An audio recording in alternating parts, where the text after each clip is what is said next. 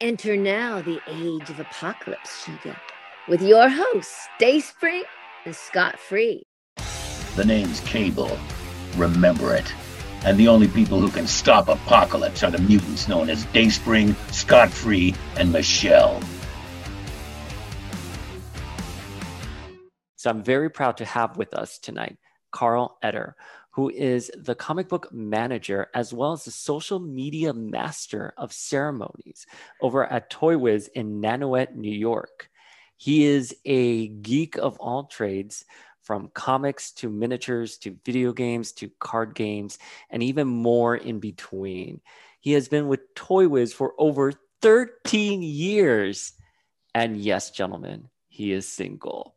Please welcome Carl. What's going on? Thank you very much. That intro was so wonderfully delivered. I feel so blessed and humbled, and just you should be so happy to be in my presence. I mean, I love how this has just turned into a dating show right now. Like, I have Carl here. He has a great smile. He's a comic book manager and master of ceremonies over at the Toy Wiz social media. You have the coolest job title ever. Has anyone ever told you that? They have not, but I certainly don't mind hearing it. Carl, I want to ask questions about you, but before we get into questions about you and your day-to-day and your fandom, I want to know about Toy Wiz and the history of Toy Wiz. Here's a question. I've been knowing about Toy Wiz since I was probably 12 years old, when I would pick up an issue of Toy Fair and there was an ad right there. And I would get on the phone. I'd have to pay like 25 cents a minute or whatever it was just to call an order from you guys. I believe I got one of the Toy Biz cannonballs from all of you back in the day. The pink one, if I remember correctly. Nice. So I'm curious, who founded Toy Wiz? Well, it started off as we've actually had multiple names throughout the years. It started off as the Wizard of Comics and the Wizard of Cards and Comics, and it was founded by Susan Seamus. After she had, it's a little bit of a story. She had picked up a pack of baseball cards from a place just on a whim, and she opened it up and she had brought it back to show them what she had gotten, and she was surprised that one of the cards in there turned out to have some value to it, and she thought, "Wow, this is amazing! I wish I could keep doing this." And she got the germ of this idea that, hey, let's open up a store.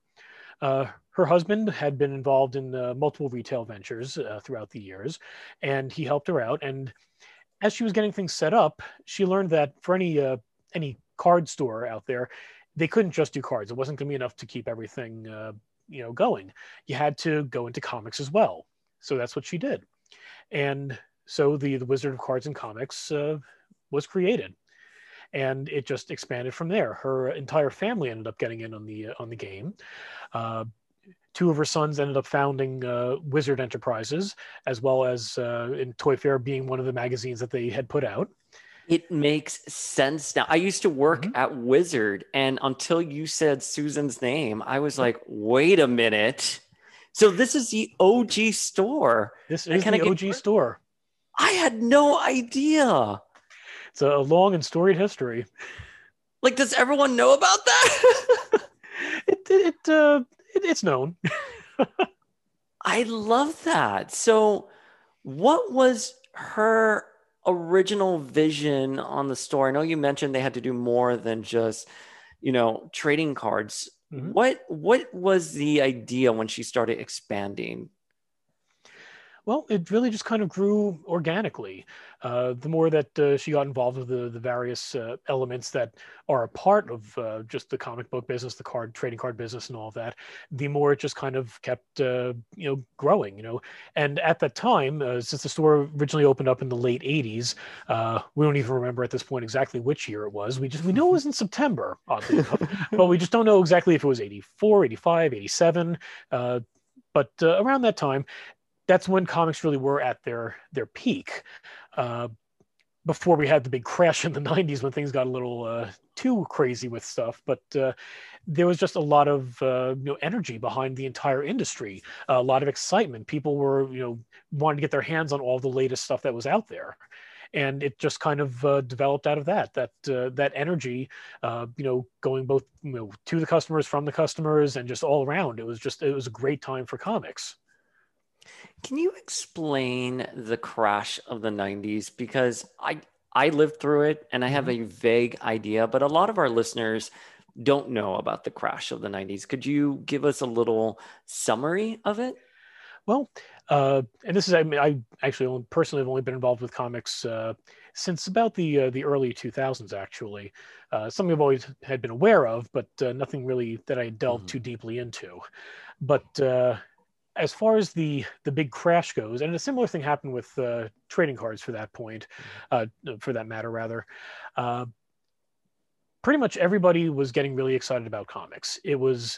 They were huge. People were seeing a bunch of books that they remembered from their youths getting a ton of value to them. It's like, wait a second, I remember Superman. Wait, his first appearance is worth how much money? It's, oh my goodness, there's so much value in this. So people started, kind of getting excited from an investment and a speculation standpoint. And the comic publishers were all too happy to oblige this. So you had a ton of these publishers putting out tons of different books, and there were multiple, like every book had like 30 or 40 different variant covers, and there'd be like the special collector's edition. These ones over here are numbered. These had a literal shot, and eventually got to a point where there was just so much of the speculation behind things that the customer base eventually kind of grew a little tired of it, and it all kind of fizzled out. And since there was no longer an interest in purchasing all these books anymore, the comic companies, the comic stores, were in a position where all of our orders have to be placed about 2 months in advance. So all these stores are now on the hook for all of these books that they've already ordered, and they can't get out of having to pay for them, but now they don't have buyers for them. And you start seeing all these small press companies going under because they don't have the speculation to sustain them. And even, Marvel and DC had significant issues. Marvel nearly went bankrupt. That's why they sold a lot of their character rights to various companies for movies. That's why Fox ended up with the X-Men. That's why Sony ended up with Spider-Man. A lot of their most valuable properties in terms of just the popularity of the characters ended up going to a bunch of different companies. And how we got the epic story Heroes Reborn. Yes. Well, that's the thing. You also had all these massive, big event books. You had, DC killing off Superman. You had them breaking Batman's spine. You had Marvel being like, hey, wait, we need to get involved on this stuff. Let's have the clone that showed up after we killed Gwen Stacy come back as part of a whole clone saga and drag that out for 2 years, even though it was originally supposed to be only about 6 months worth of material, to the point that by the time it was wrapped up, none of the writers or editors had any idea what they were doing. Yeah. I haven't revisited. It was messy. It's amusing to look back on it in hindsight, and I will give Marvel a lot of credit. They have a great sense of humor about themselves and their history. Mm-hmm. And they know that the Clone Saga just turned out to be a complete omnishambles. Oh, I haven't revisited the Clone Saga. I've wanted to. It's on my list to do. It's just such a commitment for exactly what you just said. It was across 4 or 5 different ongoing series, a ton of different tie-in miniseries and one-shots, and it lasted for about 2 years. When they finally put everything out in trade paperback complete Clone Saga collections, I think there were 5 volumes in it that were each maybe about 3/4 to an inch thick. Yeah. So there was a lot of material to go through. Wait, I don't want to derail too much because I want to know more about Toy Wiz. I can talk geek stuff with you all day. I'm already just my eyes are spinning. I love your energy. Thank you. Is the Shamus family still involved with Toy Wiz? Yes. While Susan is no longer the owner of the store, her son Kenny had purchased it from her some years back, and it's actually around the time that he had taken over the store that we started getting into the online end of things. His vision was more focused on getting the website up there, getting a lot more reach than just the store itself. So that makes sense to me because as he purchased the store from his mother and he started bringing it into the new online age, his brother was over at Wizard Toy Fair with a platform to help them advertise and have placement. So do you think the reason why the store has endured so well was because of that early support from Wizard and Toy Fair? There's certainly elements of it. At the same time, there's also confusion with it. For a while, after, like I said, we were originally called the Wizard of Cards and Comics. Then they changed the name of the store over to Wizard World. But then there started to be some confusion once Wizard Magazine came out and Wizard World Enterprises there. So when we started going online, that's when we switched over to Toy Wiz. But yeah, there was definitely that kind of what's that word I'm looking for? I guess synchronicity, perhaps. Between the two, there was this the element that just the family as a whole was involved so deeply with the industry. So you had just the family name involved with that, the fact that people knew of Wizard, and all that having kind of grown out from the store, the two kind of helped each other out in a very deep and significant way. Yeah. And how do you think online ordering influence the store as it was growing? Well, it certainly enabled the store to grow in just leaps and bounds.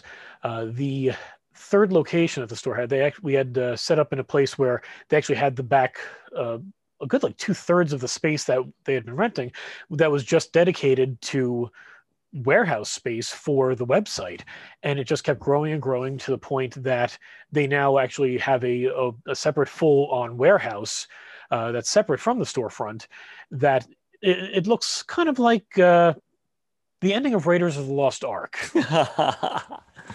except just with toys all over the place.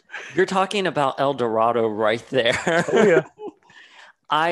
When I was at Wizard, obviously it had a huge warehouse behind the editorial office, and Joe Iannarella, who was the editor-in-chief, took me on I don't think he was editor-in-chief. He may have been publisher, whatever his title was.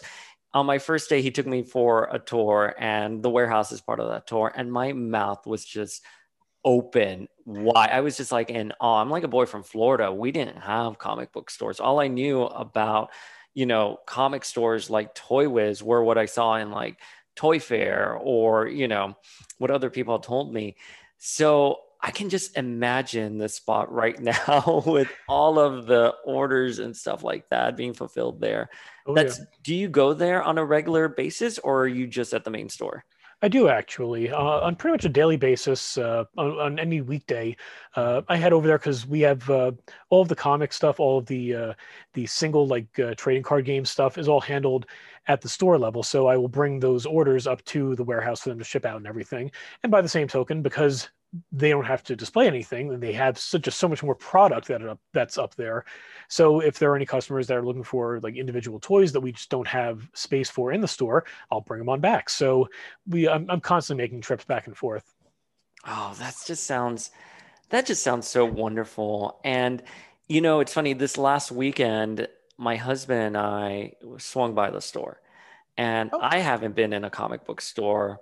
Yeah, I posted about it on the Power of X-Men social media. Very and nice. I haven't been in a comic book store in such a long time. And just being in there, I was like, I'm back. And there were two things that I loved so much about the store. One, you guys have an iPad there where you can like instantly order something. Whose idea was it to put it there? I'm not sure if it was John Donahue or Kenny Seamus himself. When we actually did a massive renovation last year. While we were shut down due to the pandemic, we put a lot of those plans into place. Got brand new fixtures, brand new flooring, new paint job, everything. It's beautiful, so crisp. Part of that was getting the. Again, I can't remember if it was John, who's the store supervisor, or Kenny, who owns the company, who had come up with the idea. But they were like, what, we need a way just so it's easier for customers to be able to see what's available on the site. So this way, if there's something they want that we don't have, they can see that we can get it for them nice and easily. And so that's why we had that set up. Well, I love the clean displays. I was looking at the Age of Apocalypse Marvel Legends that you guys have there, and they're just so beautifully positioned with the lighting. I was like taking photos because I was like, this is how I want my display. I just moved into this apartment, so this is just temporary. I have shelves coming very soon, and your store is definitely the inspiration for it. But the other thing I loved, and this kind of threw me off because I'm in Hoboken, which is right across the river from Manhattan. I can take a 5-minute PATH train ride and I'm at Midtown in the financial district. But it feels very lonely going to a comic book store these days because of the pandemic. And one thing that I was thrown with your store was when we were in there, a big group of people in cosplay came and they went directly for the counter. I don't know what they were doing. I don't know if it was Pokemon or Dungeons and Dragon, but whoever they were, they just brought in such an infectious energy. And I think that's more to do with what you guys do and the community you guys have built. Does that happen on a day-to-day basis, or did I just witness something special? Not so much in full costume. That was kind of a special occasion. Usually, we only have costuming happening when Halloween's coming around, and I dress up as Winifred Sanderson, which was Stop it. Phenomenal. Thank you very much. Oh my mouth. You must be so. What did you think of the reunion they did for Bette Midler's charity, which I'm totally forgetting the name of the goodness, charity. I didn't even realize. Elvira hosted it. They got God. SJP. They got everyone, the 3 Sanderson sisters, and they got. Why did you not tell me about this sooner? Look, we just met, and now you're my like hashtag BFF.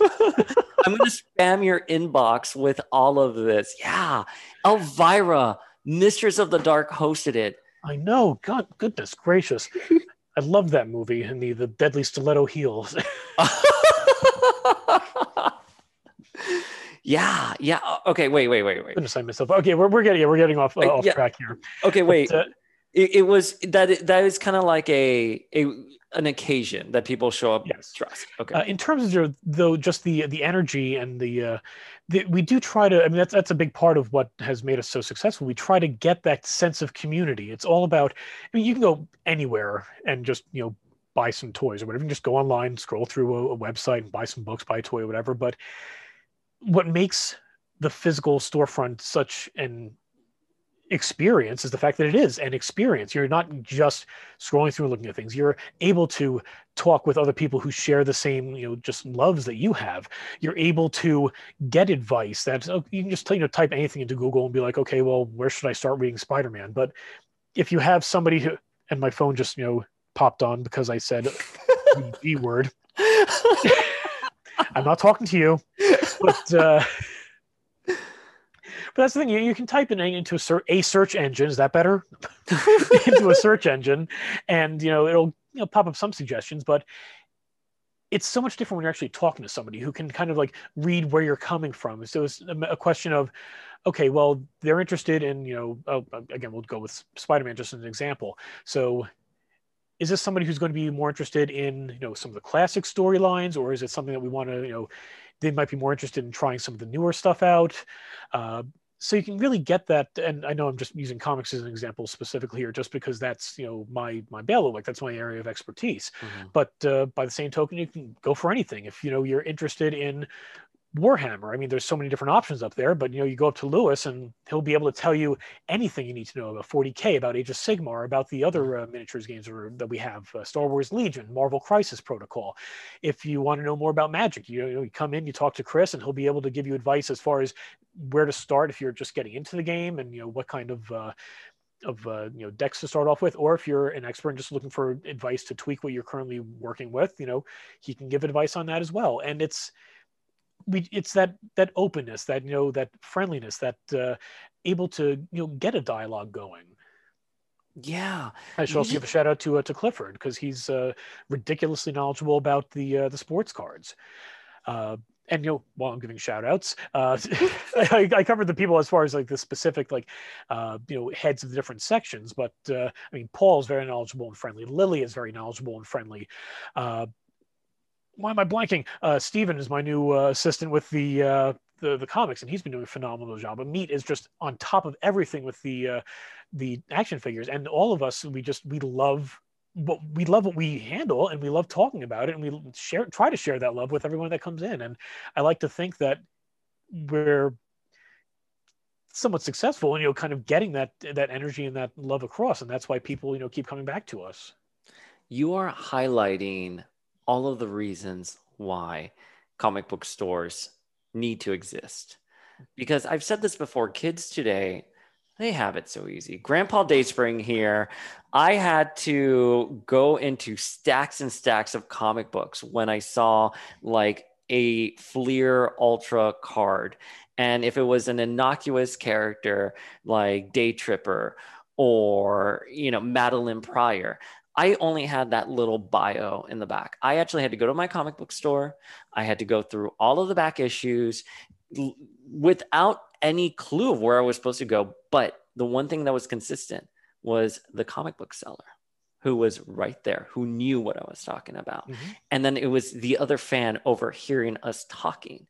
And then you join in and then you start creating a community. And I do feel a lot of that can get lost now in a world where we have Wikipedia, where you're like, oh, I want this action figure. I'm just going to go on Amazon and there it is. And a lot of that love for this community, for creating that camaraderie has gotten lost. But again, that energy at Toy Wiz is still there. It's still perpetuating because of people like you. We're infectious. What can I say? Infectious in a non-pandemic sort of way. I wanted to ask you. Yes, we had absolutely nothing to do with creating this pandemic. I didn't accidentally put it together in a lab or anything. I'm sorry, I shouldn't be making light of it. It's been terrible, but sometimes you have to laugh at the dark stuff. No, I always say this: our threshold for humor since the pandemic has started has gone significantly higher. It's been such a tough year, and that's why I started this podcast as well back in October, because I wanted to have conversations like the ones I was having at my local comic book store. But I mean, beyond that, I didn't really have a comic book store growing up. I grew up in Miami during the 80s and the 90s at the height of the cocaine wars. You know what I mean? Like, my comic book store was called Line Drive Beeper and Comics, and I'm pretty sure it was a front for something else. So my primo and I would be walking barefoot there, because our abuela just dumped us there and went into public. So I love talking with other people, especially people like you who are so passionate. It's part of the reason why I loved Wizards so much. And I didn't know that Toy Wiz was an extension of the same dynasty, but now talking it's actually the other way around. Not to try to toot our own horns too much, but I mean, because it did start off with the store, and then they kind of branched from there. I mean, it's that just the love of the industry is just within the family, among all four of the brothers. Well, the fourth brother is an orthodontist. They're all brilliant and wonderful people, and the family's been wonderful to me the entire time I've been with them. Susan treats me like I'm one of her own kids. I love that. Which is terrifying sometimes, but I love her to death. She is amazing. Well, what I'm seeing in you is the same vibe that I saw when I walked into Wizard that first day. And now I understand it's a community that was carefully curated. And I see that here with you. So what do you think is the main mission of Toy Wiz? Well, I think it's pretty much actually what we've been talking about. We don't want to just be a store, because like we've already said, anywhere you can just go and pick up something you want to buy. We want to create that sense of community. We want people to feel welcome, that they can learn and have fun conversations and really kind of get involved and just have a full experience instead of just let me grab my books and get the heck out of here. Yeah, I love that. And again, it's when you walk in there, the store just emanates something really special. I've always been curious about what's going on in the back, though, because you guys have that black curtain right there. Right. And well, we're still in the process of renovating it. That's part of why we have the curtains up. But the middle room there is our gaming area, which unfortunately right now we can't really use to its fullest extent. Prior to the pandemic, and again, once finally things get cleared up and we're able to start running events again, we'll be having card game tournaments on a regular basis. One thing that we are still able to do is we have tables set up for miniatures gaming, because it's a lot easier to maintain a safe social distance when you have a 4-foot table between you and your opponent, and you don't need to be touching each other's things. So that middle room there is going to be set up primarily for gaming once we get everything kind of again renovated and everything. And yeah, it's a great way, or will be a great way for people to hang out and get that sense of community in, and get some fun competition as well. What other kind of games do you host? Well, because I'm okay, not a well, so I'm a video we actually have gamer. I'm sorry, what was that? I'm sorry, I'm a video gamer, but I'm not a Oh, like okay. card gamer or D&D. So At I'm a some point, knob. we're Explain it to me. probably going to be getting some more back into hopefully some video game stuff. But we primarily focus on more of the tabletop stuff right now. So we have, when it comes to miniatures, you have Warhammer Age of Sigmar, which is a fantasy based war game, Warhammer 40K, which is the more popular of the two, and that's the sci-fi one, where the orcs, instead of are wielding just regular swords and are running around loincloths, they're now in power armor. You've got Star Wars Legion, which is a a troop combat game. So if you want to have like just swarms of stormtroopers going up against swarms of rebels, that's the game for you there. If you'd rather prefer, if you prefer aerial dogfights, you've got Star Wars X-Wing. If you want to have smaller squad-based things with some of your favorite superheroes, you got Marvel Crisis Protocol. And those are some of the more popular ones that we have right now for the miniatures games. For card games, we host tournaments for Yu-Gi-Oh, Magic the Gathering, Pokemon, Dragon Ball Super. They just launched a Digimon game that once things get cleared up, we'll be able to run tournaments for that. We even have a small crew that plays Cardfight Vanguard. So a whole litany of various games. Another thing we're looking forward to is once we can finally get things going again, I'm going to be hopefully DMing some Dungeons and Dragons to get some, a way to kind of teach people how to play and you'll get into the game. I would love that. Please DM me once you have that kicked off. You have my word. I have someone that I've been speaking with these last few months who's part of the X-Men community, and he made a Dungeons and Dragons reference on his Instagram. I'm like, I don't get it. And he was kind of shocked by it because I should get it, but I never had the opportunity because I did not grow up within a comic book community. I was sort of the lone wolf at my small Catholic school in Miami. I didn't have other friends who were kind of within the geeky culture. What's really cool is that between just the general pop cultureification of geek culture as it is, just as a whole, D&D specifically has been seeing a major resurgence lately, aside from the popularity of 5th edition after the less than stellar reception of 4th edition, but you've got Stranger Things brought to a lot of people's attention, and probably the biggest mover, Critical Role, has been just a huge thing bringing people into the game. Are you familiar with Critical Role by any chance? I'm not. It is a weekly Twitch stream, which they also put up VODs on YouTube and podcasts, which I download a week afterwards when they are available on my phone. And it's a bunch of voice actors, Matt Mercer, Liam O'Brien, Laura Bailey, Ashley Johnson, Sam Riegel, Taliesin Jaffe, Travis Willingham, Marisha Ray. I think that covers all of them. And it's just these voice actors streaming their weekly Dungeons and Dragons game. And it gets... goodness, I mean, sometimes when I pop in just on Twitch, just out of curiosity, to see what's going on a given Thursday night, they'll have like 80, 90,000 viewers just watching them play Dungeons and Dragons.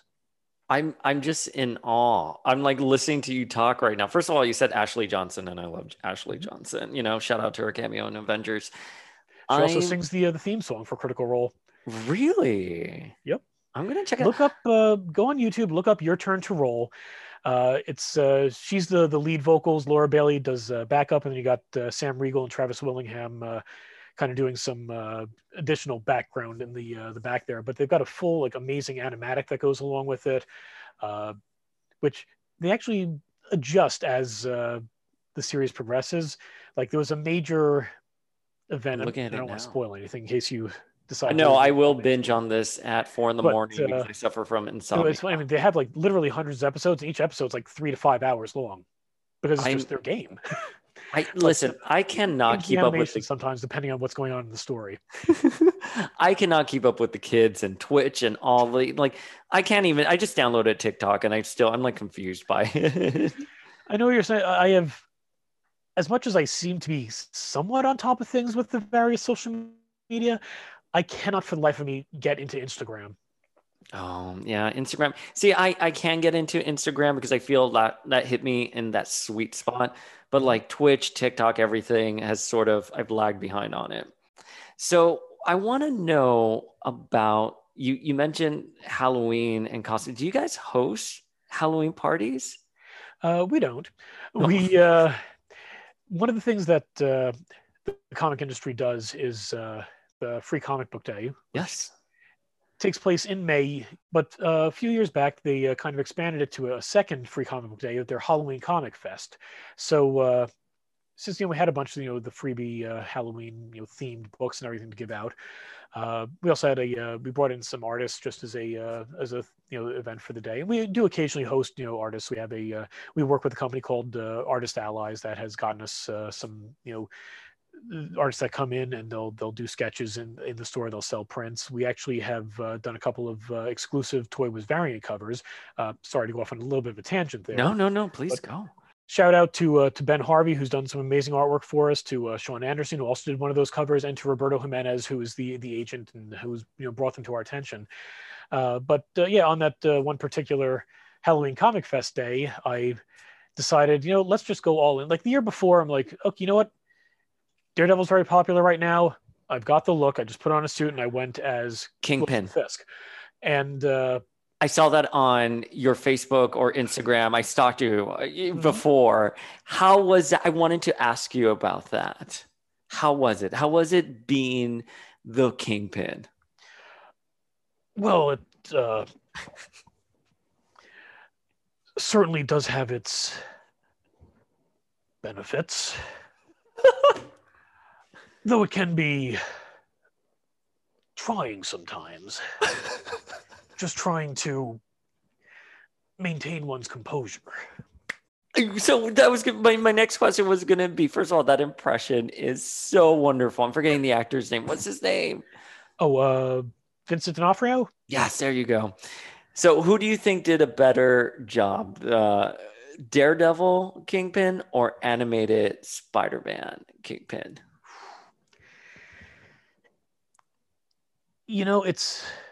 It's apples and oranges. What Fair. D'Onofrio did with the character, and I don't know how much was him, how much was the writers on that, and Daredevil was just phenomenal across the board. Great performances from everybody involved, but it was such a different take on Kingpin than we've seen in the comics in any of the animated series that it really is hard to say. Fair assessment. That's a very fair assessment. Yeah, I think I'd be willing to give D'Onofrio the edge just because it was something so such a radical departure from what we had expected. It was compelling as hell.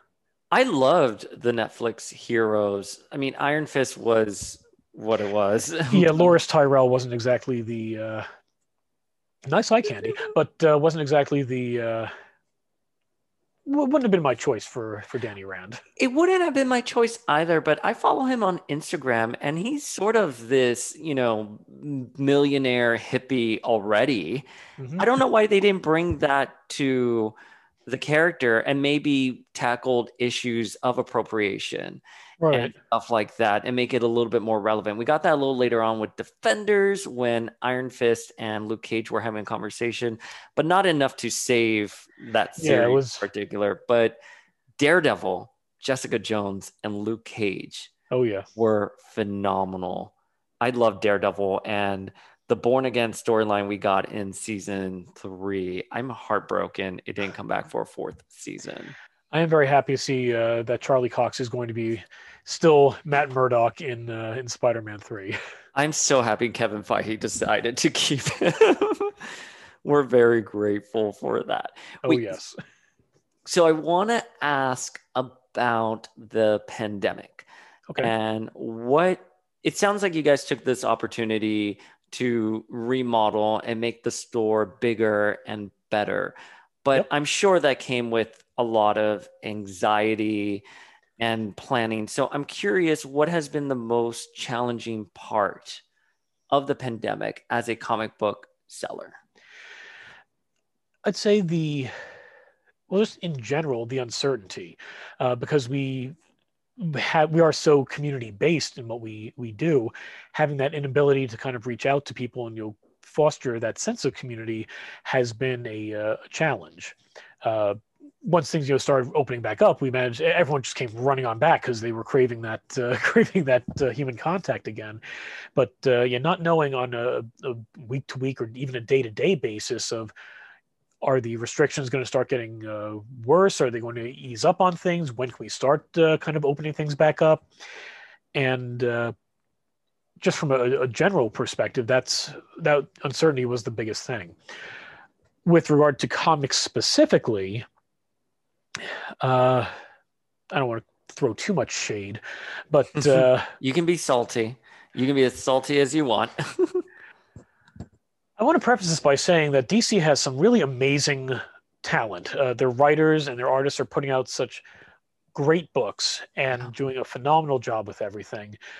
I understand that they were, with reason, not happy with the way that Diamond had decided to handle things as far as distribution of comics, and essentially just shutting things down for a couple of months. And I understand they wanted to keep getting their books out there. It was one of those situations where there was really no good way to go about doing anything. If you shut everything down, then it's a matter of, oh, great, now we have no product to get out there as far as the comics go. If you start sending things out, then the stores that were stuck in states that had stricter restrictions that weren't able to be open, they're now losing a lot of their business online because there is material they're just not able to sell. So I understand that they were unhappy with the decision by Diamond to be like, okay, look, we're going to stop distributing for a couple months until we are allowed to again. But setting up new distribution venues is mildly chaotic in the best of times. During a pandemic, it was a mess. Oh. And unfortunately, and again, I don't want to cast too much shade on them because, again, they have amazing talent. They're getting some great books out there. Yeah. I love what James Tynion has been doing with the Batman stuff. But it's certainly added additional chaos on top of an already chaotic situation.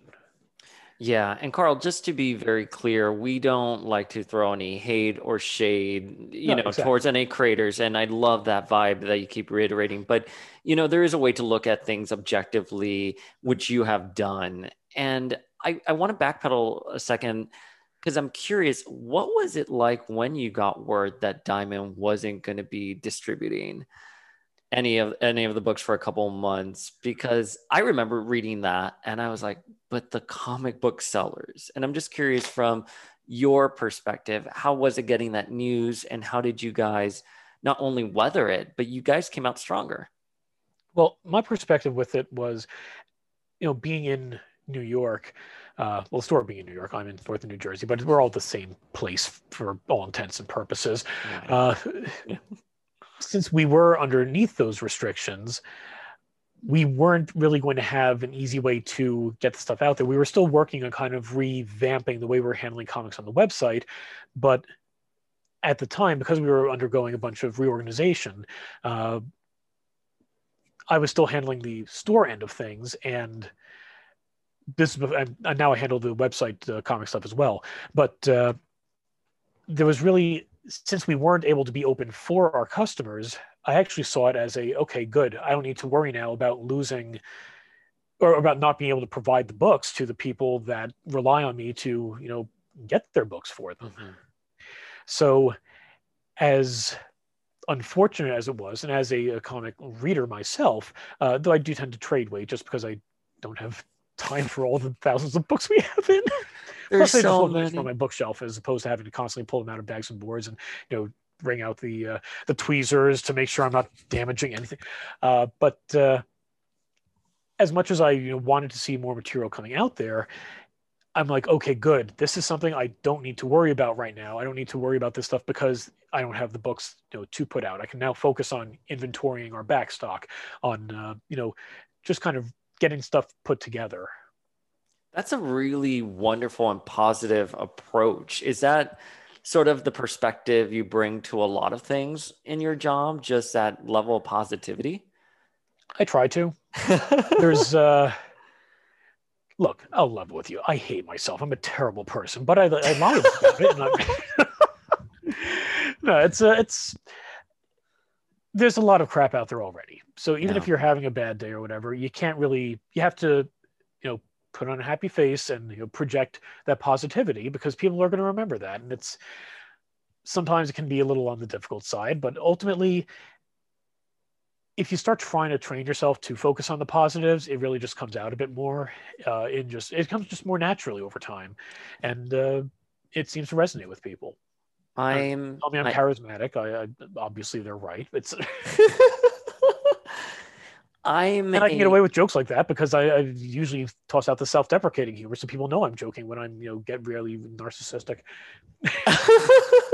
well, you mask it with such a great smile right Well, there. thank you. So, no, I was just going to piggyback off of what you were saying because I'm a benefit auctioneer and I need to walk into a benefit 100% on high energy, sort of in the weeds of that organization, absorbed in their mission.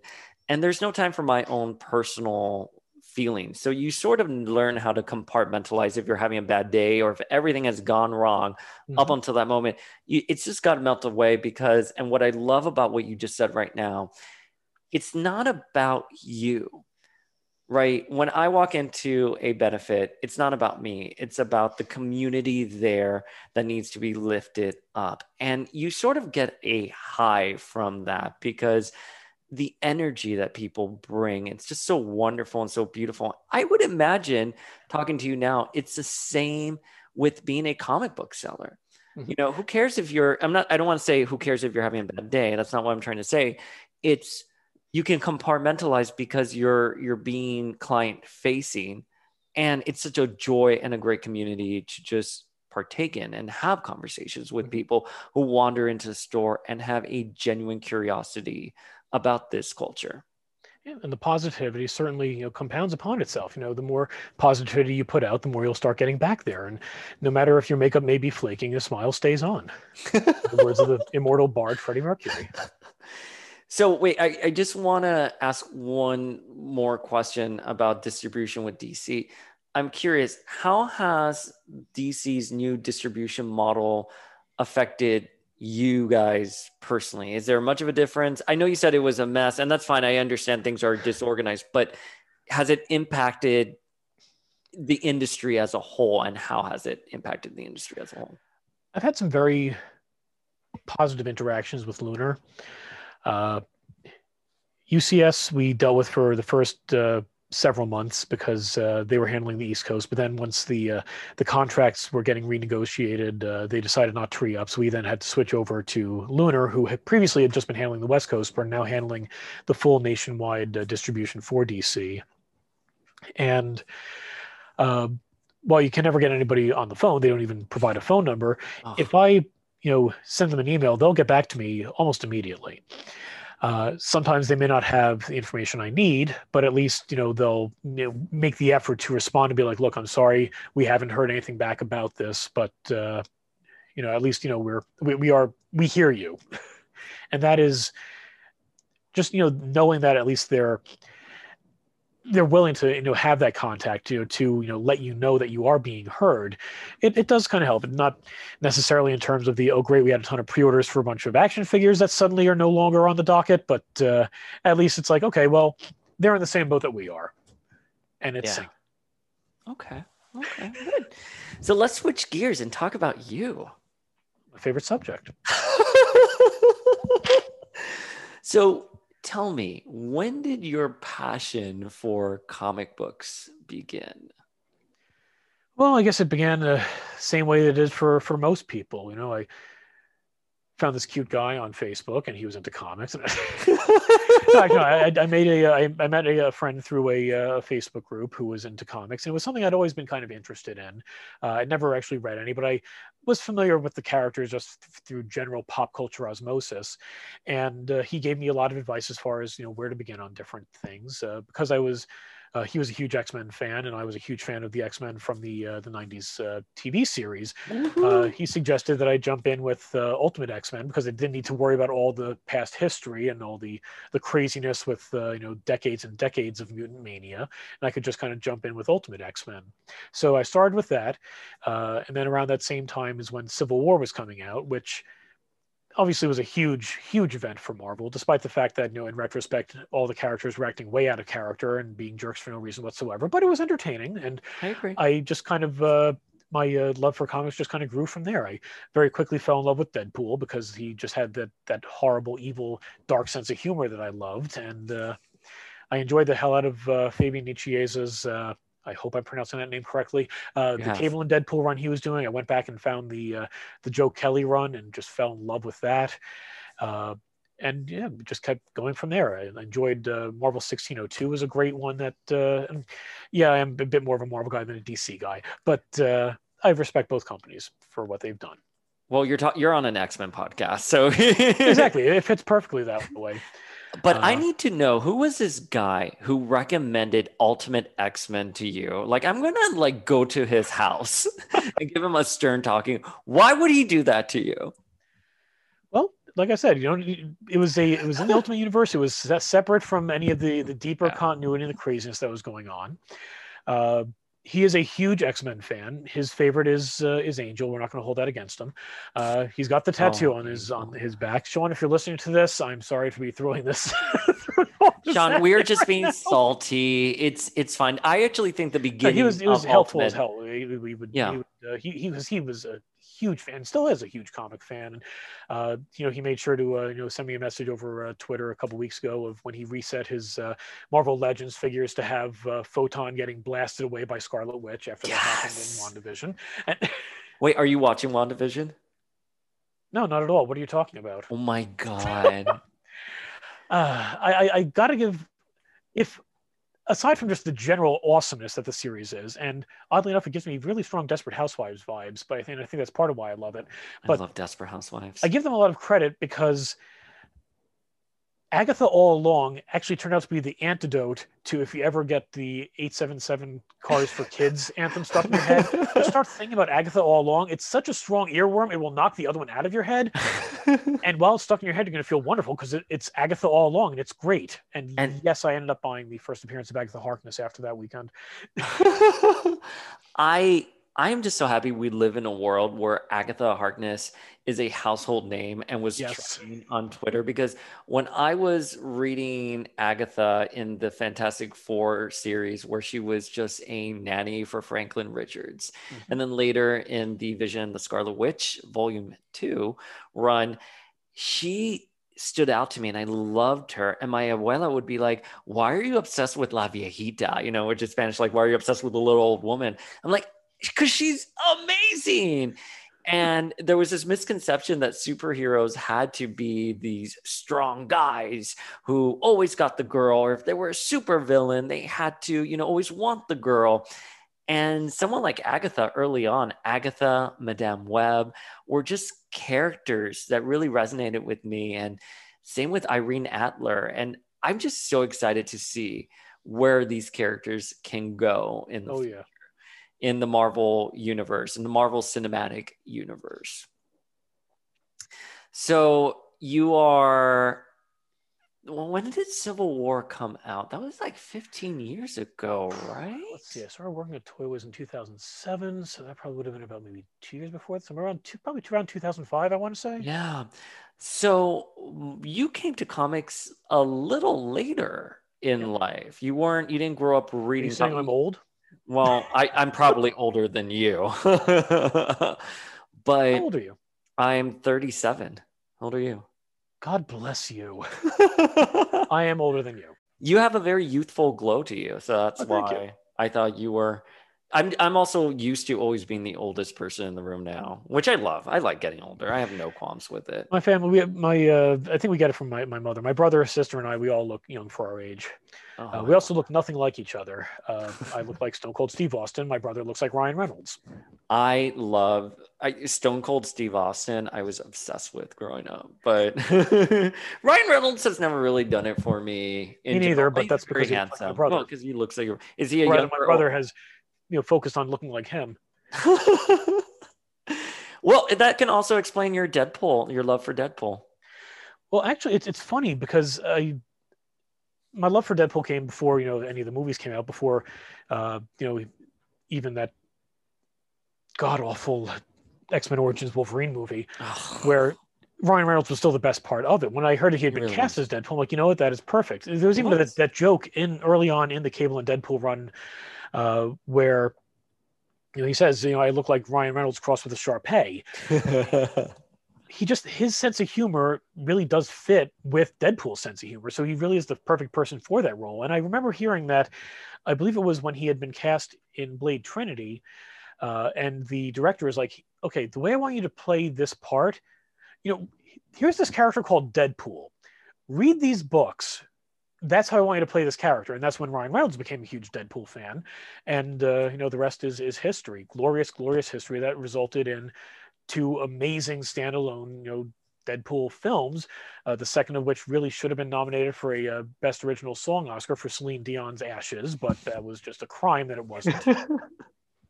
I love these reads. You have opened up the library tonight, and I am all ear for it. So you came to the comic books about 15, whatever the math is, years ago, Yeah. with Civil War.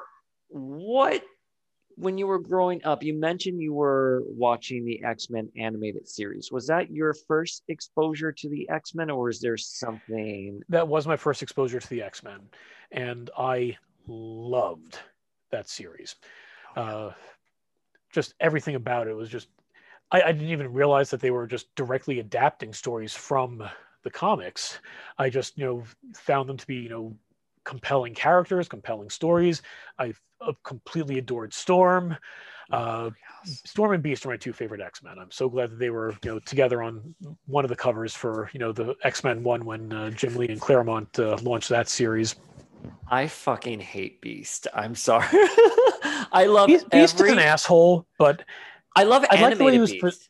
Animated Beast is great because he's the big burly character, but he's got the brain, and that's wonderful. Yeah, you look at the way he's written in most comics, and he is just the worst. So I try to ignore that and just focus on the. I'm going to take it a step further. Where did he get his PhD from? Sorry, what was that? Where did he get his PhD from? No one knows. I have asked everyone. No one knows because he's a fucking liar, because he showed up to the Avengers one day and was like, "Oh, I have a PhD in like whatever it was, genetics or I'm forgetting now." He worked at the Brand Corporation. He did go, I'm forgetting what college he did for undergrad, that was mentioned. But after the Brand Corporation, he just shows up in Avengers when they have that TV commercial asking for people to come try out. And that's it. We're just supposed to accept the fact that in that interim, he got his doctorate degree in genetics. Look, I'm open to being wrong. I'm sure I missed something. There could be a throwaway line anywhere in canon, but I fucking think he's a sociopathic liar, and he fucked with my boy Scott Summers, and not here for it. And he's very much, and again, much more in the comics, and you don't see the element of it in the animated series at all. He is very full of himself. Yeah. He is I am the smartest one in the room, so I am always right, even as his decisions keep compounding and horrible, horrible things happen as a result. See the most recent X-Force run. Oh, yeah, absolutely. Absolutely. So it's funny. We interviewed the Leewalds back in like November, Eric and Julia Leewald, who created the series. And they talked about adapting those stories. They didn't know anything about the X-Men until they finally got the pitch through the door, and Marvel used to have to fax them like the character bios, the logos for certain characters. Wow. And they were able to create this series that has had such a meaningful impact on a generation of viewers like you and I. Oh yeah. I remember the memes were just going around where it just shows the do you want to skip the intro? No, of course not. Never. It just show the picture of old Captain America. No, I don't think so. But I don't know, just animation in general now. I'm about to get off my lawnish on this one, but I don't know, there's something about the animation from the 90s just had a very unique look to it. Oh, I agree. And for all the 80s and now 90s nostalgia, as we all know, nostalgia has a 30-year cycle. Just pulling that out of my rear end. But it's one of those things that everyone just kind of talks about. You see it happening. I can't cite a specific source, but I digress. yeah, just in general, they don't really have that same. Cartoons now don't have that same look, Yeah. and it's not that there was a specific like type of look. It was just kind of a weird like kind of feel to it that I guess just in terms of animation techniques and just what is more popular has changed. And while the characters and stuff will always, have that nostalgia center to them, uh, I don't know. I just don't see it being the same. It's kind of like as much as I loved DuckTales as a kid, I loved David Tennant, I loved the rest of the cast they had for the reboot, but it just didn't quite sit with me the same way that the original did. I agree with you. I'm a huge DuckTales stan. I love the original DuckTales. I've tuned in for a handful of the rebooted series, and there's nothing wrong with it. And I do like the stylization of the animation, but there's something that's lacking there. I can't pinpoint it. And I like some of the changes they made too. I like that they gave Abigail a bit more of a personality, made her a lot stronger. I like that they turned Mrs. Beakley into a complete badass. Yeah. Again, I love David Tennant, but I think he sounded a little too young for Uncle Scrooge. Uncle Scrooge needed to be a bit more gruff. They really, if they wanted to go with a Scottish doctor, they should have gone with Peter Capaldi. But I know everyone loves 10. So tell me, you mentioned that you're a Marvel guy. Yes. Why Marvel over DC? What is it about the Marvel characters that speaks to you? I think, and it has changed a bit more as time goes on, but DC's superheroes tend to be more archetypal, I guess, for lack of a better word. It's like DC has the big superheroes, whereas Marvel tends to have more people that got superpowers. Yeah. It's weird to say that because obviously Bruce Wayne isn't a superhero. He's just a billionaire with a ton of money that he's able to turn into really lovely toys. But I always say a bit more human about the Marvel characters that just for whatever reason appeal to me a bit more. I think as a whole, and again, there's plenty of humor to be found on both sides of the big two aisle. Absolutely adored Gail Simone's Secret Six run as far as humor with DC, but Marvel's just something about they have a feel that's a little more open and just kind of like they don't take themselves quite as seriously. They're in fact very frequently making fun of themselves and poking fun at the distinguished competition. And I don't know, there's something that, and again, it's not.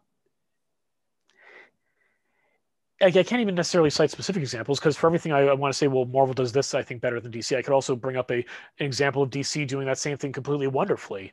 Yeah. But there's just something about the general personality of Marvel and some of those characters I just happen to like a bit better. I agree. For me, I read as much as I can get my hands on, and I have a lot of love for Bruce Wayne, for DC characters. I love Stephanie Brown, for example, and I think her Batgirl run in particular speaks so much to me at a certain point in my life where I was second guessing myself. And she was a hero against all the odds. And she was a hero her own way. Mm-hmm. And she may not have been Batman's first choice as a Robin. She may not have been renowned, but she was still a superhero and she loved being a hero. But I think with Marvel, the X-Men got to me first, and it was the mutant metaphor that spoke to me so profoundly at a young age. And a lot of them, I felt with DC, I was reading books on mythology, whereas with Marvel, it was giving me a baseline for me to understand what it meant to be an outsider, right? What it meant to be the other. And I sort of was able to evolve my thinking at a young age by digesting these stories. Even though I wasn't aware of it, I was able to look at things in an analytical lens. It just came easier for me when it came to Marvel books. I absolutely agree with that. I mean, that's one of the wonderful things about the X-Men that, and obviously it's not a perfect analogy because, the various marginalized groups that, kind of see themselves reflected in the mutants have a bit more of a legitimate reason for people to be afraid of them. I mean, because they are able to, fire optic force beams out of their eyes or control the weather. So there is a bit more of a physical, yes, there is something there that's different, but just still that the general themes of otherness and the way that society kind of like looks upon them really are very resonant and very powerful. Yeah, I agree. So tell me, how did you get your job at Toy Wiz? This is so it's 2007, right? Or 2006. I started in 2007. I So had you're a fresh reader. You're a fresh comic book reader. Yep. Did you just love the books that much that you just went to Toy Wiz and you're like, "Hi, please hire me"?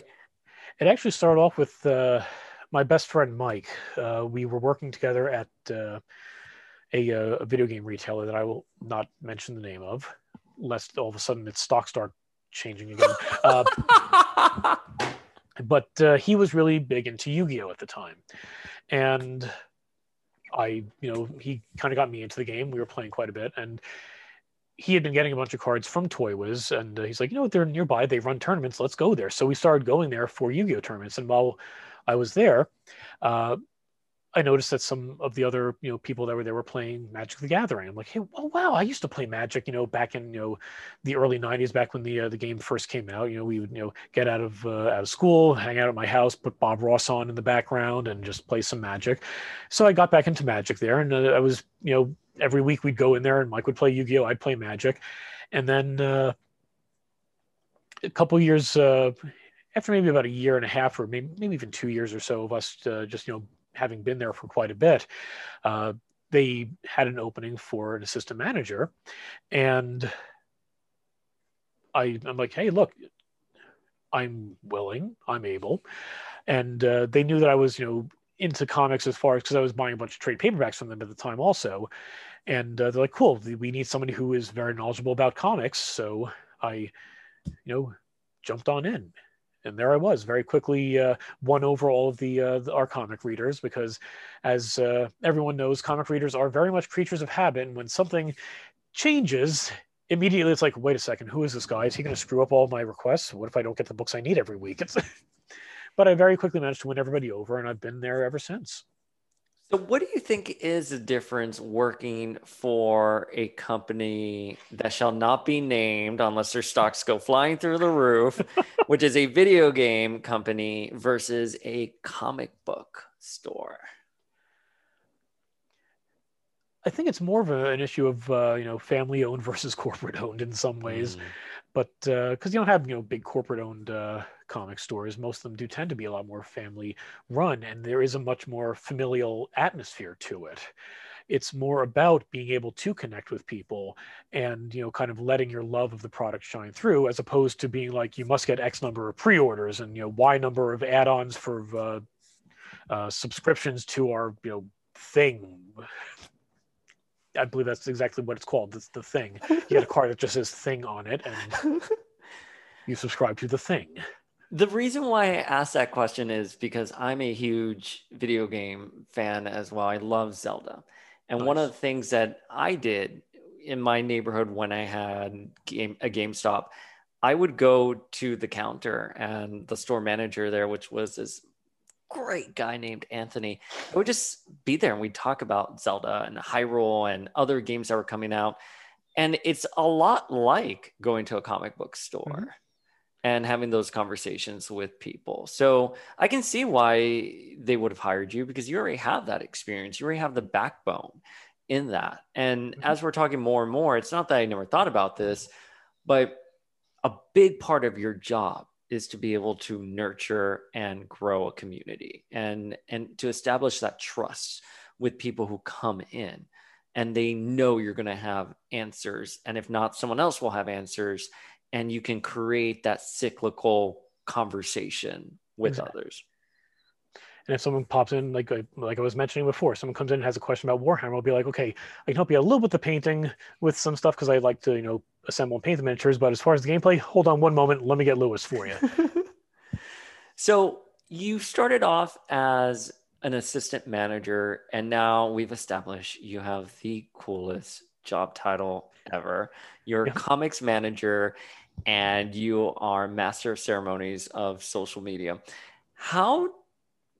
Okay, wait. Let me think about how I want to phrase this question. Walk me through the years of how you started off and where you're at now. But then I want to ask specifically what your day-to-day includes. So just focus on the in-between from where you started and where you're at today. Alrighty. Well, let's see. So I was, even as the assistant manager, I was, kind of just handling most of the main, day-to-day operations of the store for quite a while. Even then, as eventually I ended up becoming the store manager, and I was kind of like dealing with everything, running around, putting out fires while at the same time maintaining the comic club and everything. And then when we started kind of revamping things, I got a lot more help with me. So, JD was brought in to kind of supervise everything, and was able to, kind of refocus on acquiring, the new fixtures and everything for the big renovation and everything that was going on.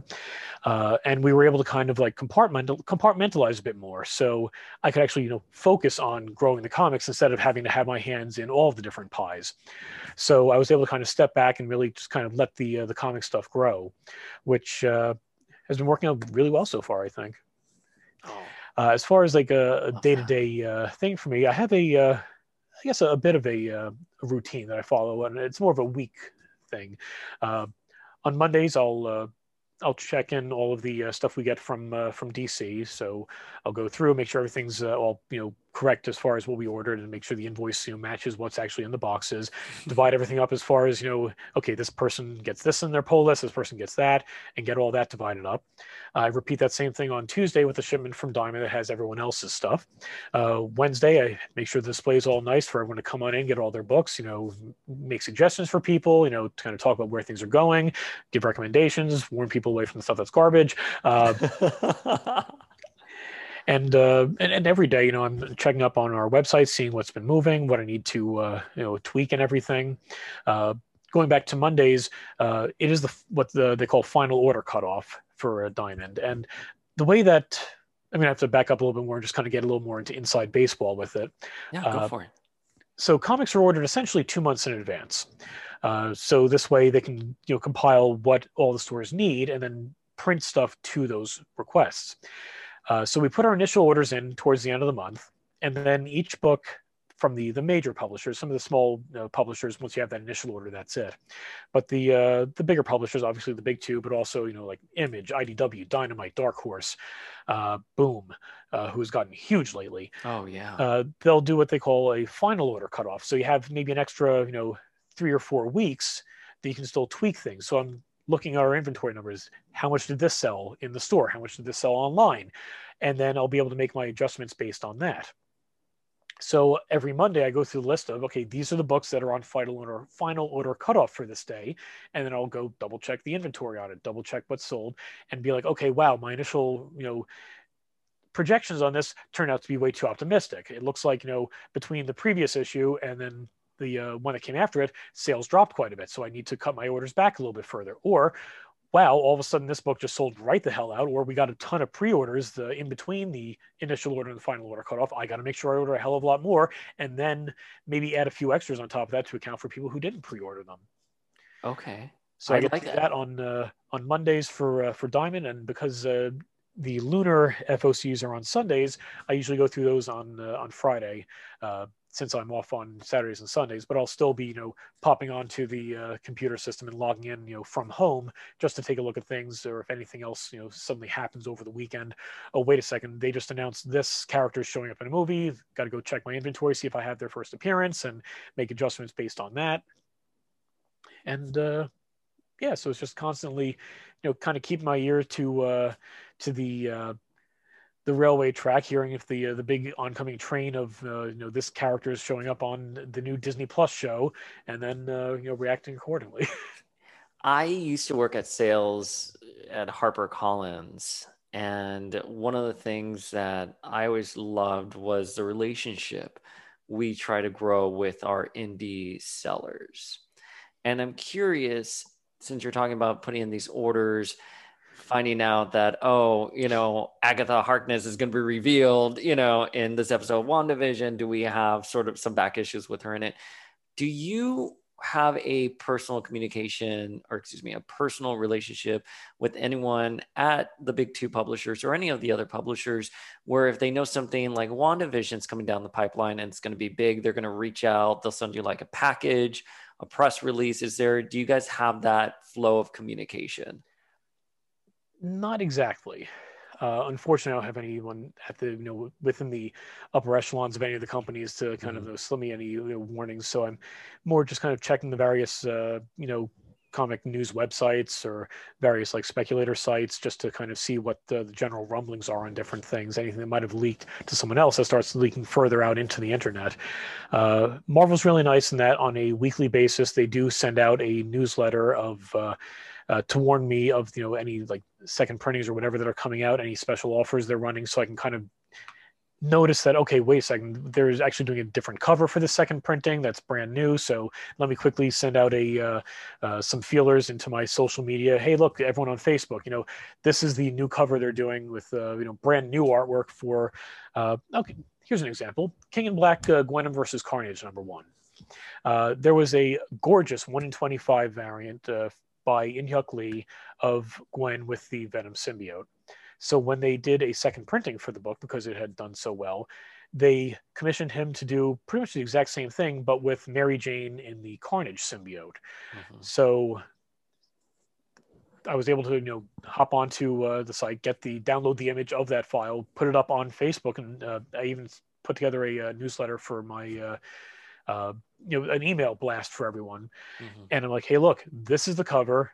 It's coming out in 4 weeks. Final order cutoffs on Monday. You want it, let me know now. And I'm able to put it up on the website and put it up for pre-order, and I was able to kind of figure out what I needed to get based on all that. Last Friday, DC made an announcement that they're doing a Batman Fortnite crossover comic book. Yeah. And the initial orders for the first issue are due on Sunday. So I had about a week to, kind of get on top of that. But I immediately, got the materials I could, put up the pictures online. That this is the cover A by Michael Janin, cover B by Kenneth Rocafort.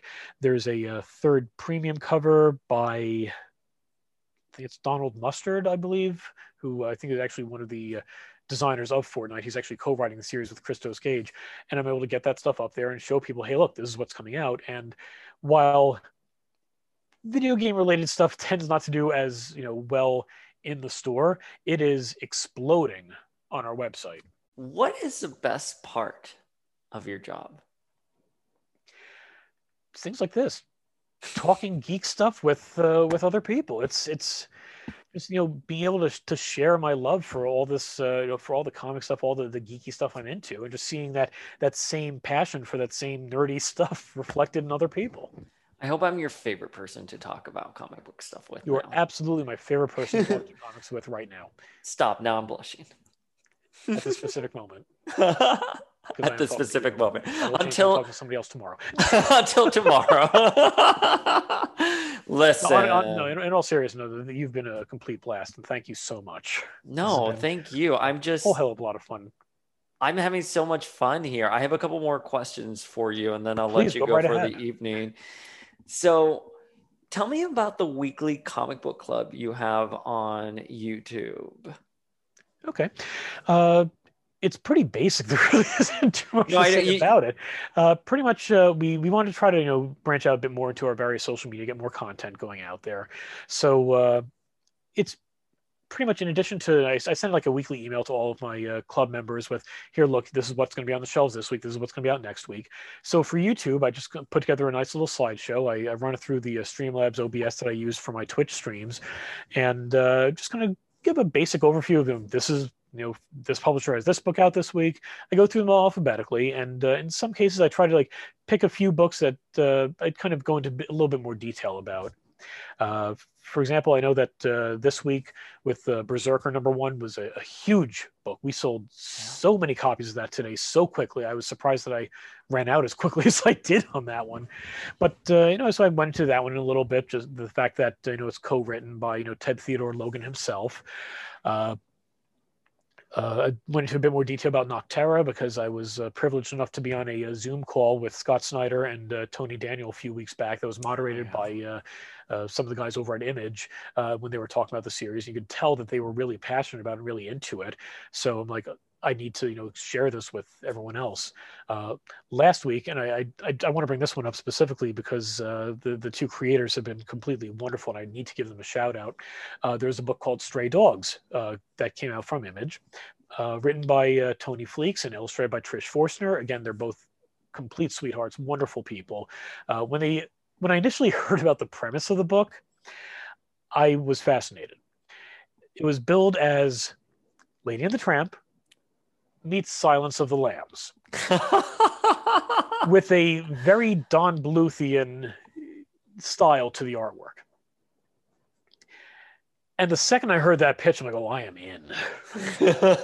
So I immediately found out as much information as I could about it. I immediately told all of my my club members about it, and I posted up on Twitter, and I added both of them, and they both actually responded.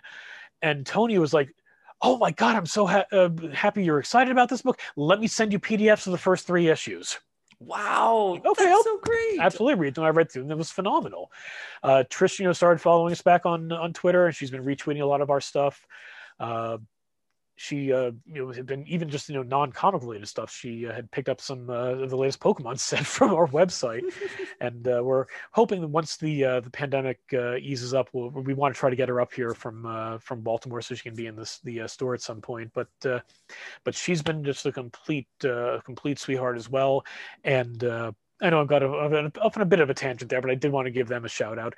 But last week when that book was new and on the shelves, I made sure as I was going through my weekly video to go into a bit more detail about it, because I'm like, people need to know about this. And not that it needed my help. I mean, the book turned out to do complete gangbusters for Image and for the two of them. It is going to a second printing with a brand new cover that Trish did, which is gorgeous, like the rest of her artwork.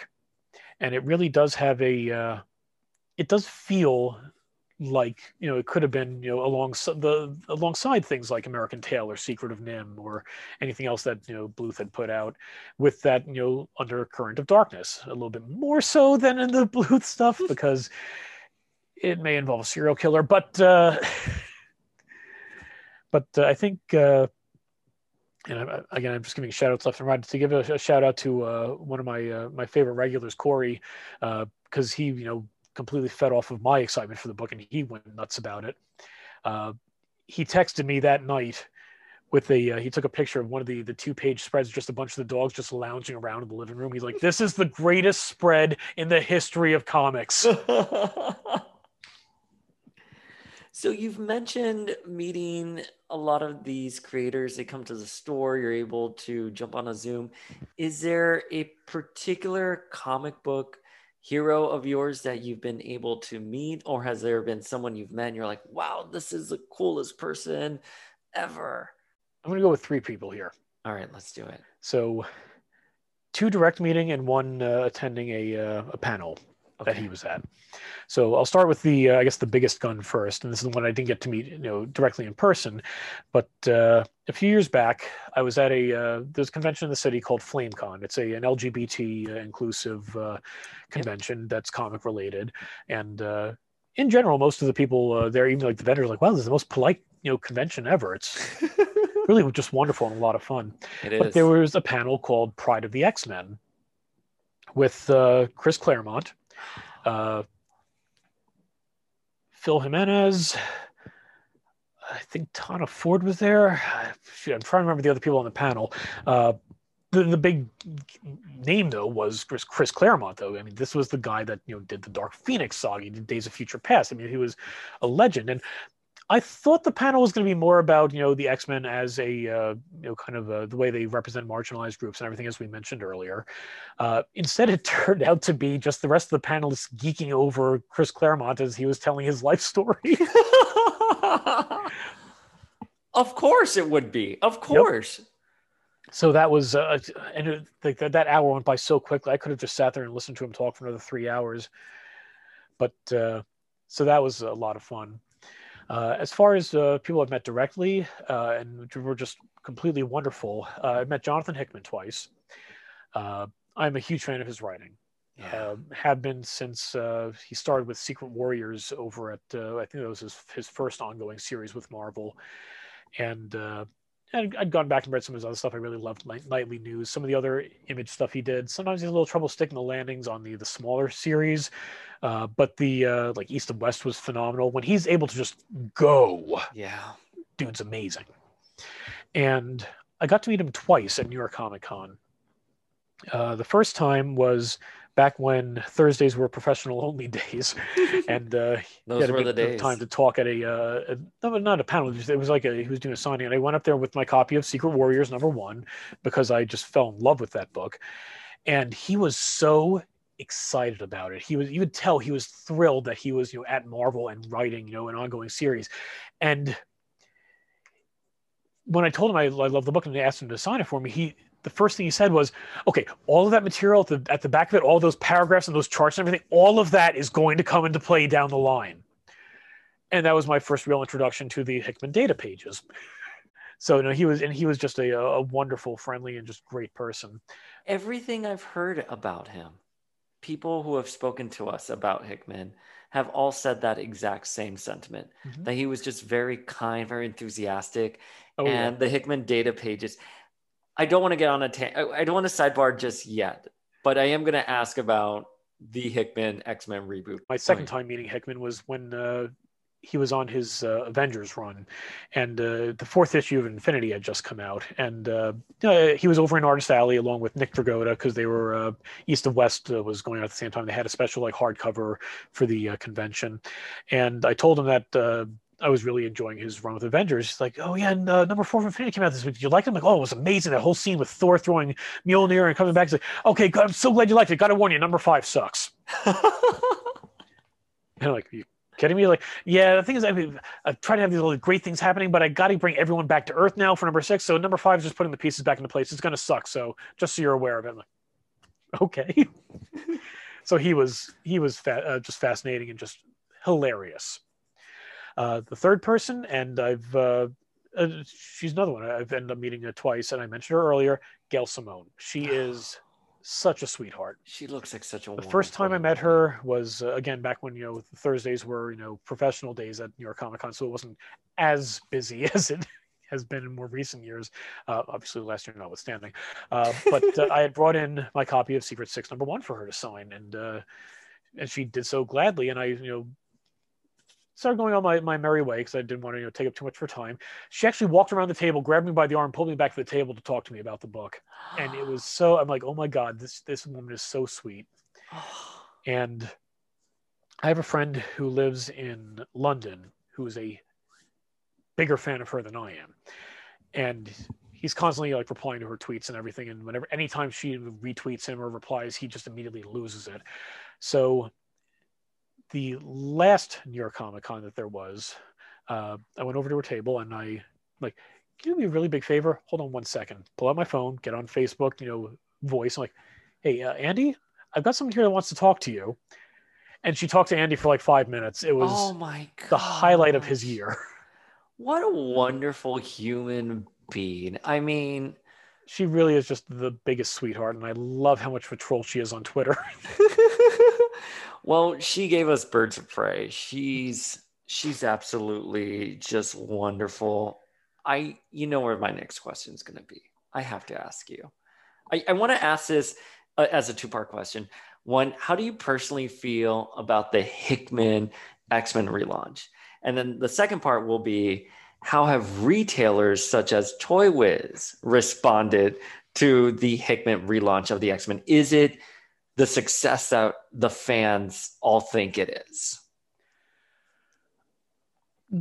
Going into it, full disclosure, as I mentioned just a few moments ago, I am a huge fan of Jonathan Hickman's work. So I was already predisposed to like it. When they announced that he was returning to Marvel and all that, I was giddy.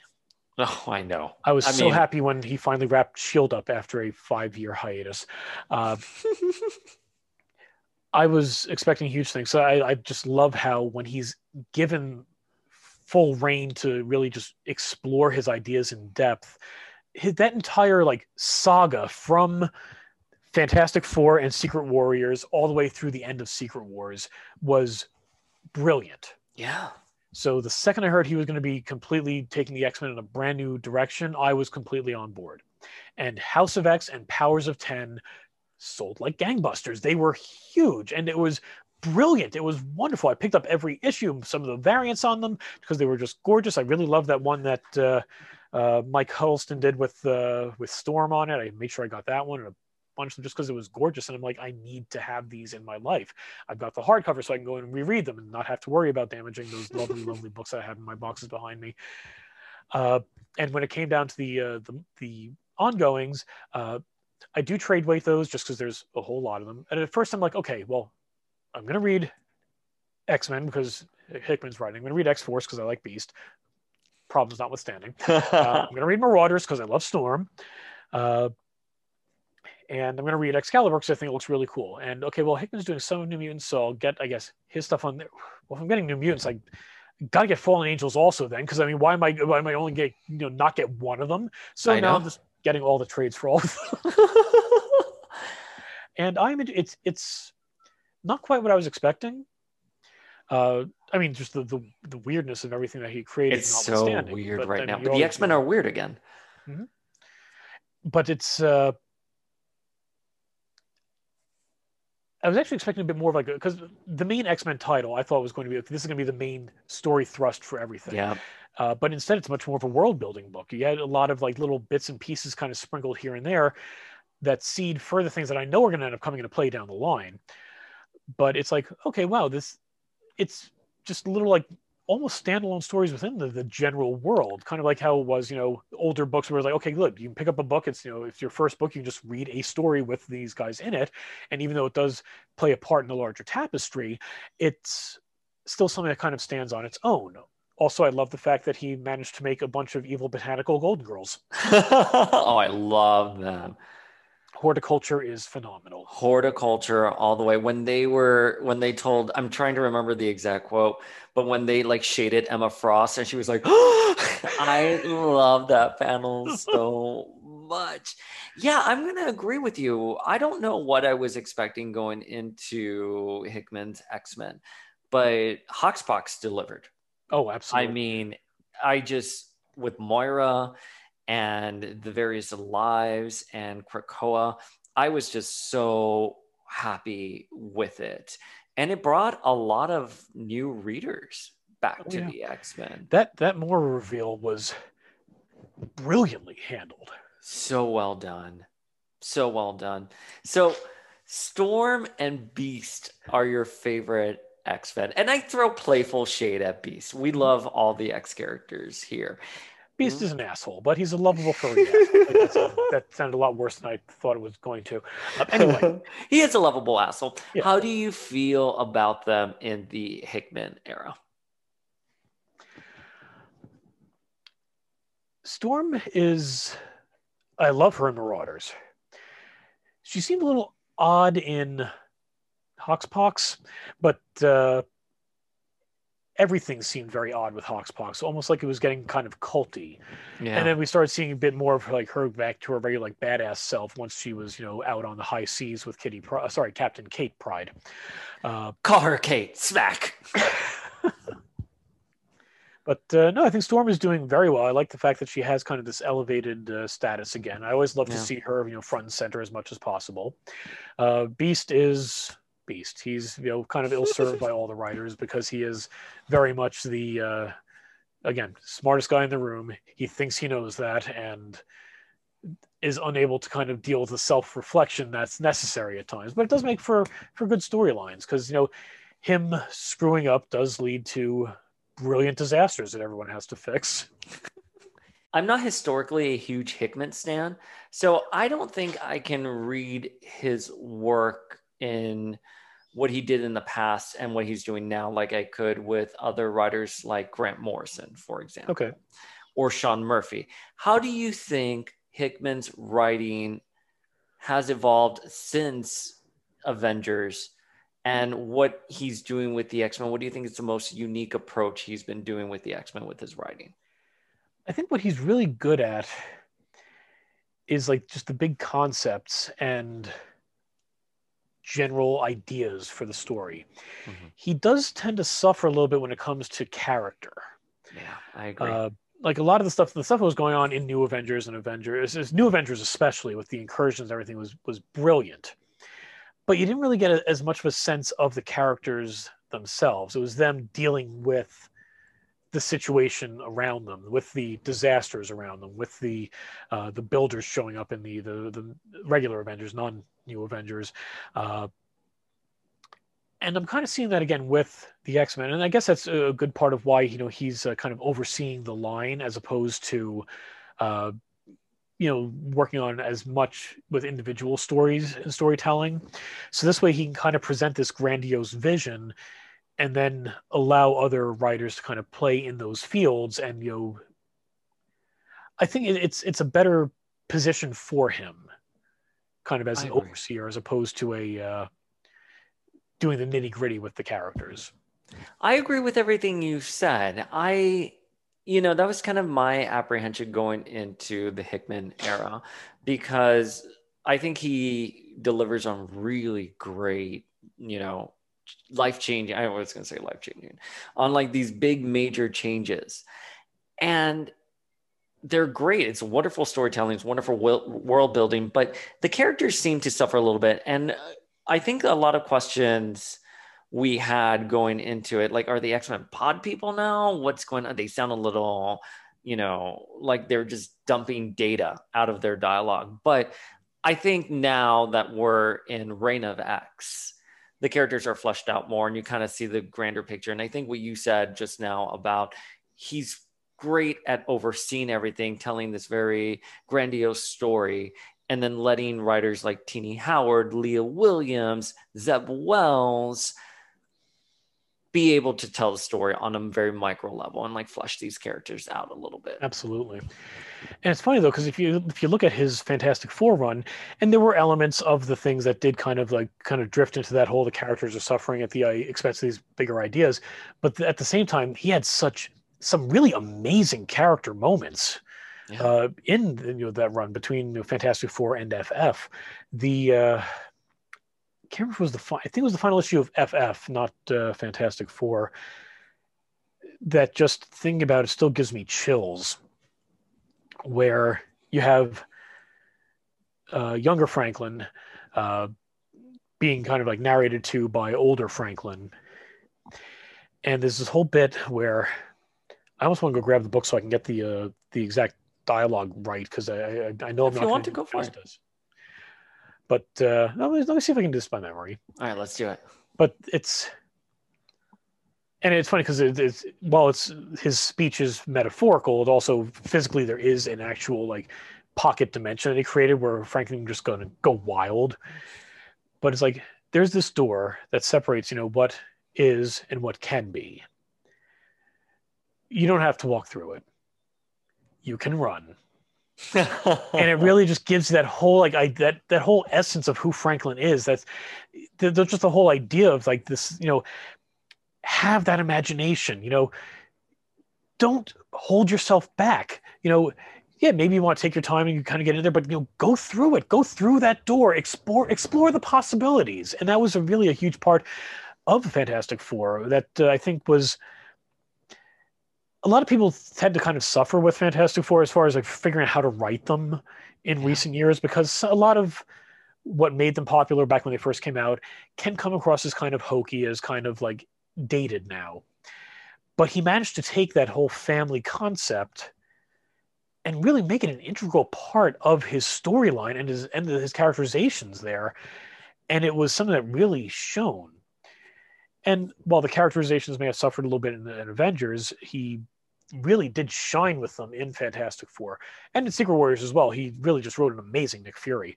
And a lot of that personal element to it did end up coming back at the very end in Secret Wars, which was, as we ended up learning later on, the capstone to Fantastic Four before Ike Perlmutter decided to stop being a piece of garbage. Well, okay, that's not entirely fair. He's still a piece of garbage, but a piece of garbage as far as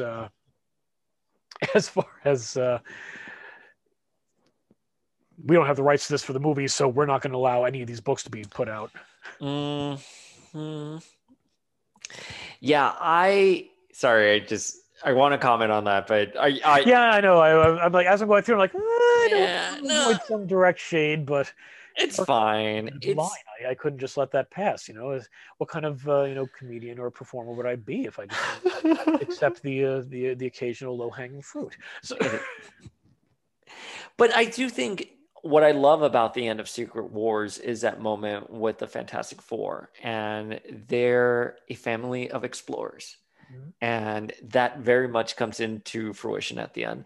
And the same with Hoxpox. There are so many great character moments. It's Moira, her relationship with Xavier, her various lives. It's Emma walking into that courtroom with the cuckoos behind her. Oh, yeah. It's Jean bringing in new students to Krakoa and Xavier saying, you're safe here. He can really... Wolverine smiling as the little kid is jumping on him. You understand what's at stake in some of his stories. And that's why I didn't want to say something like, oh, his characterization felt a little off, because I think when he has a begin, middle, and end, you can see it. He's very crisp. But longer formats, he focuses more on plot than characters. Right. My final question for you tonight. Okay. What book would you recommend me? Wait, let me rephrase that. What's the one book everyone should be reading right now? It's a good thing you rephrase that, because the inevitably when someone comes in and says, I want to get into comics, where do I start? Yeah. You have to follow it up with, well, are you looking for superheroes? You're looking for, slice of life? You're looking for mystery? You're looking for horror? What are you looking for? Which superhero? What do you like? It's probably the better thing to do would be for me to just tell you my favorite comic of all time. Serious. And that is a 7-issue miniseries published by Image a few years back by Joe Kelly and Ken Nomura, called I Kill Giants. Oh, yes. It is so bittersweet and heartbreaking and beautiful, and I cry ugly tears every time I read it, but it is so beautiful. It's on my list to read. I'm Googling it right now as we speak, and I'm just going to go ahead and... You need to. I'm just going to go ahead and start reading it. The art is beautiful. It is such a powerful book. Yeah. For any of the listeners who are unfamiliar with it, at its most basic, it's the story of this 12, 13, 14-year-old girl named Barbara Thorson, who is convinced that giants exist and that they destroy everything that's good in the world, and that it's her duty to learn how to kill these giants. And the general presentation is very Calvin and Hobbes-ish, in which, in her reality, she's seeing these little pixies and dwarves kind of dancing around doing whatever. But we know it's in her head, kind of like how Calvin sees Hobbes as a walking, talking anthropomorphic tiger, but everyone else just sees the stuffed animal. And the way it kind of works her imagination into the fact that it's her kind of trying to deal with various traumas in her life. Her father had left her some time ago. Something's going on with the mother that anytime it's brought up until maybe about the 5th or 6th issue, it gets all like, The Bride and Kill Bill, where anytime they say her real name, it gets all out. So anytime they mention what's going on with her mother, you just get a bunch of black bars over the dialogue.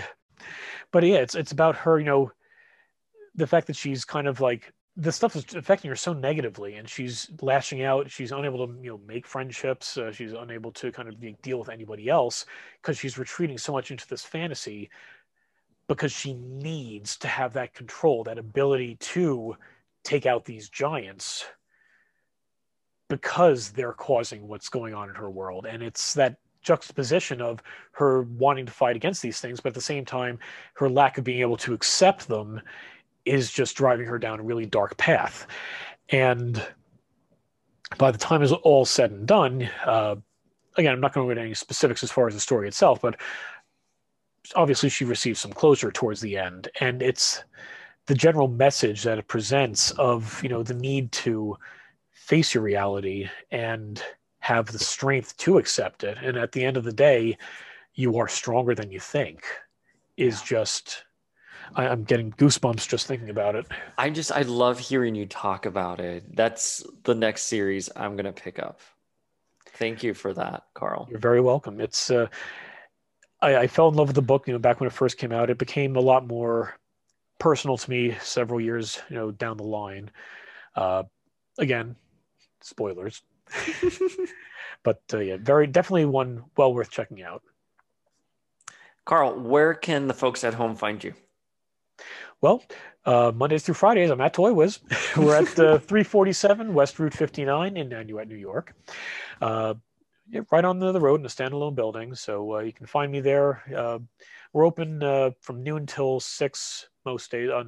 We stay open a little bit later on Wednesdays, Fridays, and Saturdays. But I'm personally there Monday through Fridays if you have any comic questions. You can also contact us. You can contact me through the store on Facebook, facebook.com/ToyWizCollectibles. You can also get to us through Twitter, twitter.com/ToyWizStore. If you want to reach me personally on Twitter, my handle is, I believe, CTZealot, CTZEALOT. The store is also on Instagram. I am as well, but I don't really handle that one very well. But we're Toy Wiz Store on Instagram as well.